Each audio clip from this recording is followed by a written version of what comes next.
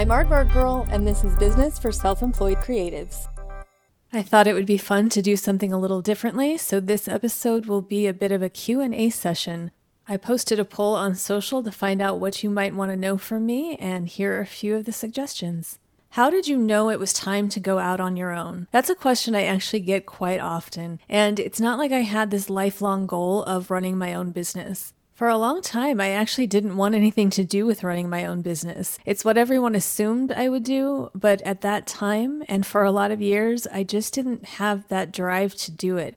I think it's because I've been working pretty much my entire life. I started when I was 16, worked full-time through high school. In college, I had a full-time job, a part-time job, and a full-time course load. Then I started working. I've never really not been working. And at the time when I was younger, the idea of running a business had implications of buildings and people and just a lot more than I wanted to deal with at that time. I hadn't thought about the idea of being what they call now a solopreneur. I don't even think that was a term back then. But I knew I didn't want a bunch of other people depending on me for their livelihood.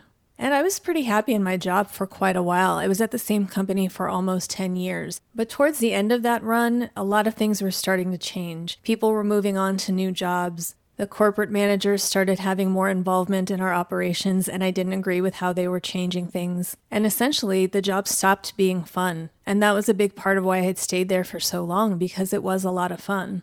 I had started to reach this point where I knew something needed to change and I wasn't quite sure what it was, so I decided to go back to school. I had originally gone to college right after high school, following the normal plan. I didn't want to take out student loans or anything like that, so I went to the local community college where I could pay a third of the price, knowing that I could then transfer to the university and still have my degree from there, so it was just a matter of saving money, because I've always been a little bit frugal.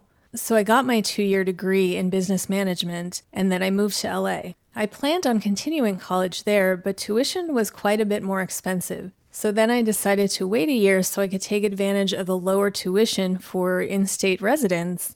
But by the time that year was up, I knew that LA was not the place for me, so I went back to Las Vegas. And at that point, I just needed to start working, and I dove straight into my career, and I never had time to go back. And it never held me back. Not having that piece of paper had no impact on my career. And that's not to say that having a degree is a bad thing by any means. It just didn't have the same impact that I thought it might. So I had been working full-time all of those years, and when I started to get bored with my job, there were a couple thoughts that came into play. First, I was bored, and I don't think it's okay to be bored at a place where you're spending 40 to 50 hours a week. But I wasn't being challenged. There wasn't anywhere for me to go within that company. But while it was fun, it didn't bother me as much. But once it stopped being fun, I knew something had to change. I thought that going back to school would give me some kind of idea of what the next step would be for me. I also don't like to leave things unfinished, and so even though I was never held back by not having that degree, I still wanted it because I had started it and I never reached that goal. So I figured if nothing else, at least I'd get my fancy piece of paper.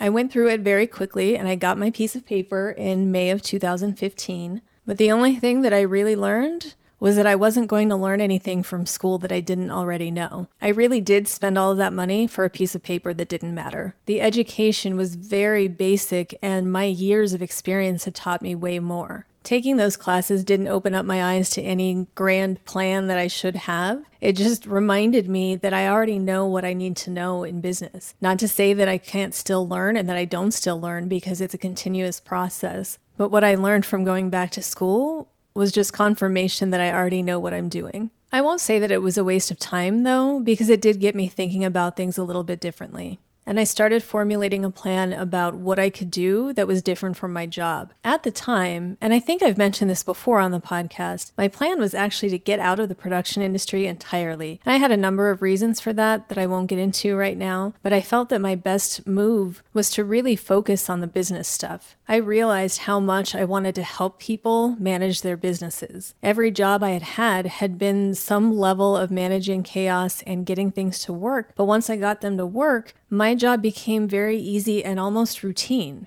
The challenges were gone, and challenges are what keep me motivated sometimes.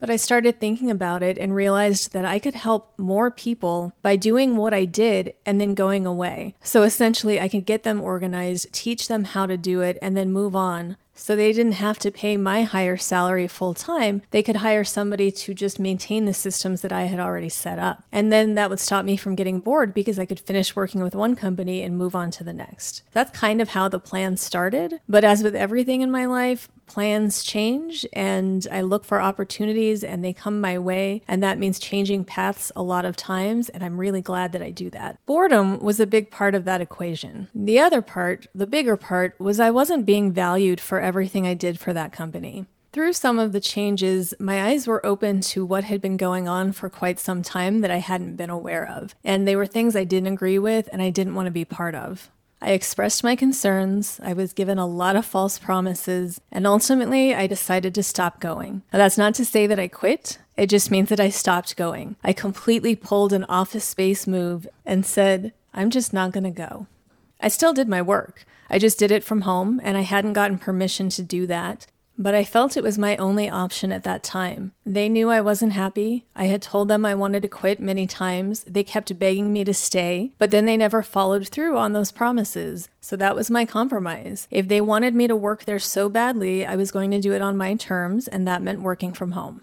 During this time, I was upfront with them that I was starting a new business, that I was working on the side. I didn't try to hide it from anybody because I always believe that transparency is important. But it was all very clear at that time that it was time for me to go out on my own. The next question, how long did it take you to get started? This ties into that last question a little bit. Like I said, I didn't always have this plan to work for myself. But once I decided to do it, it didn't take that long. I got that degree in May of 2015. And I started my LLC in August that same year.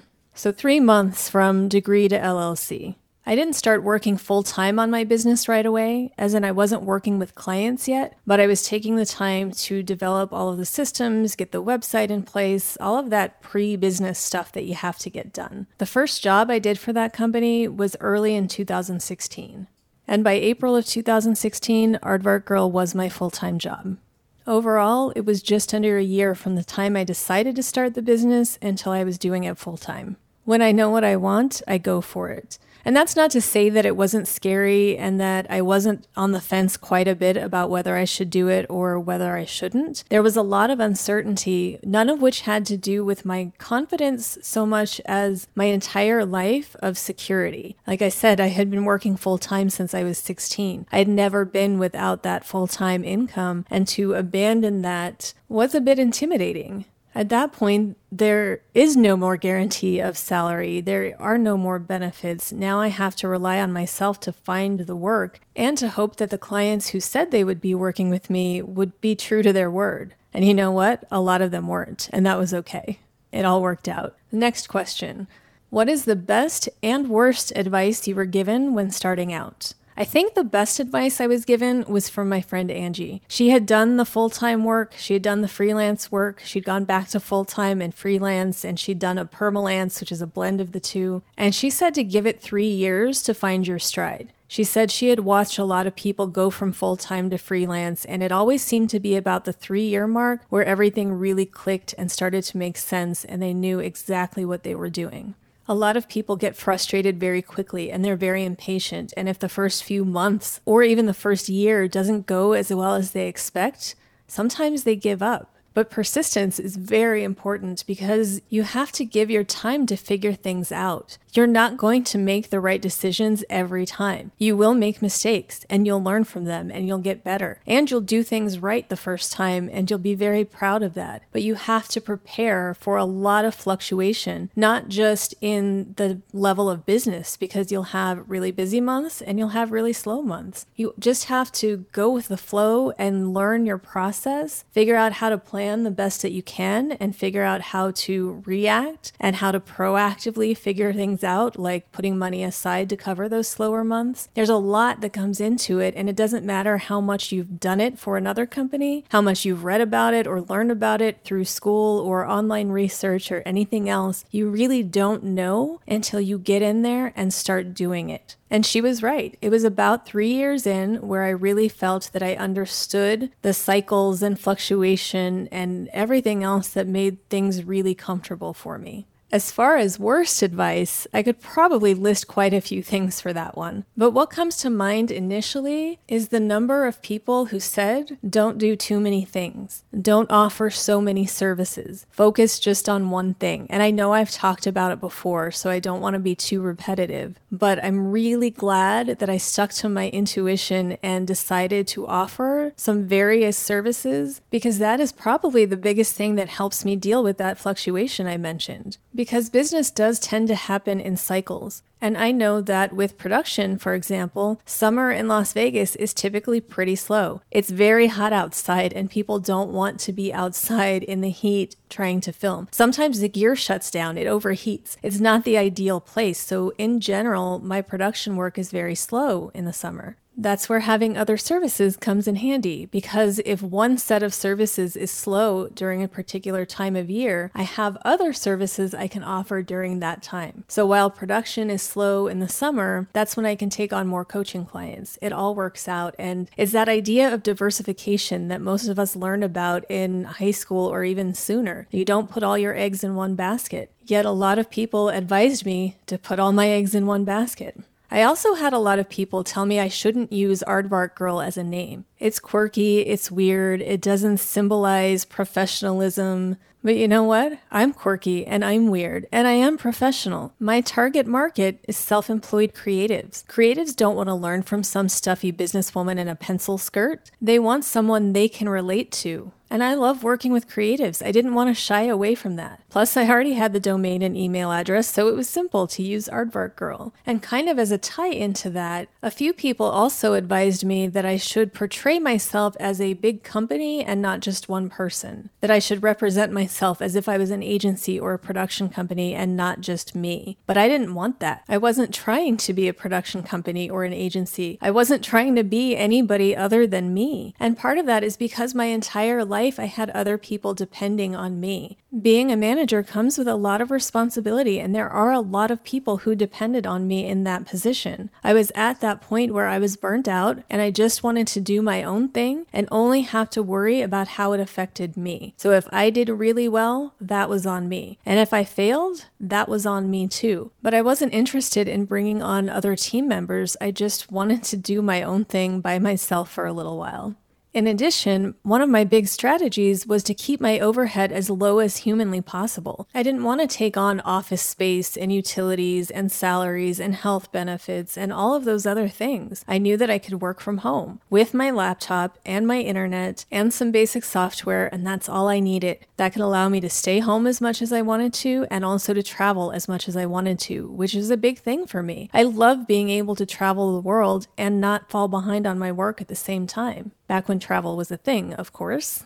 I think the people who were advising me to look like a bigger company also weren't paying attention to the importance of personal branding and how important that is to business right now, that the people you're trying to connect with can get to know who you are as a person and not just a vague company. If I had chosen to use my initials or some generic name, I wouldn't have that. At least with Aardvark Girl, people want to know why, why that's my name, and it's a good conversation starter. And every time somebody has to say the word aardvark, it makes me happy. The last question for this episode: what is the most overlooked skill you need to be successful? I've said this before and I will continue to say it: instincts. Trusting your instincts is one of the most important skills you need as a business owner. It's not something you can really take a class for or read about how to do. It's something that you just have to learn how to do. You really have to be able to trust yourself at all times and listen to that gut feeling when you get it, and don't be afraid to do what it says, even if everybody else is telling you to do something differently. Innovation doesn't happen by doing what everybody else is doing. So it's okay to take risks sometimes, and it's necessary to do it sometimes. And it's also about honoring yourself. When you decide to start a business, you have certain goals in mind already, but one of them is usually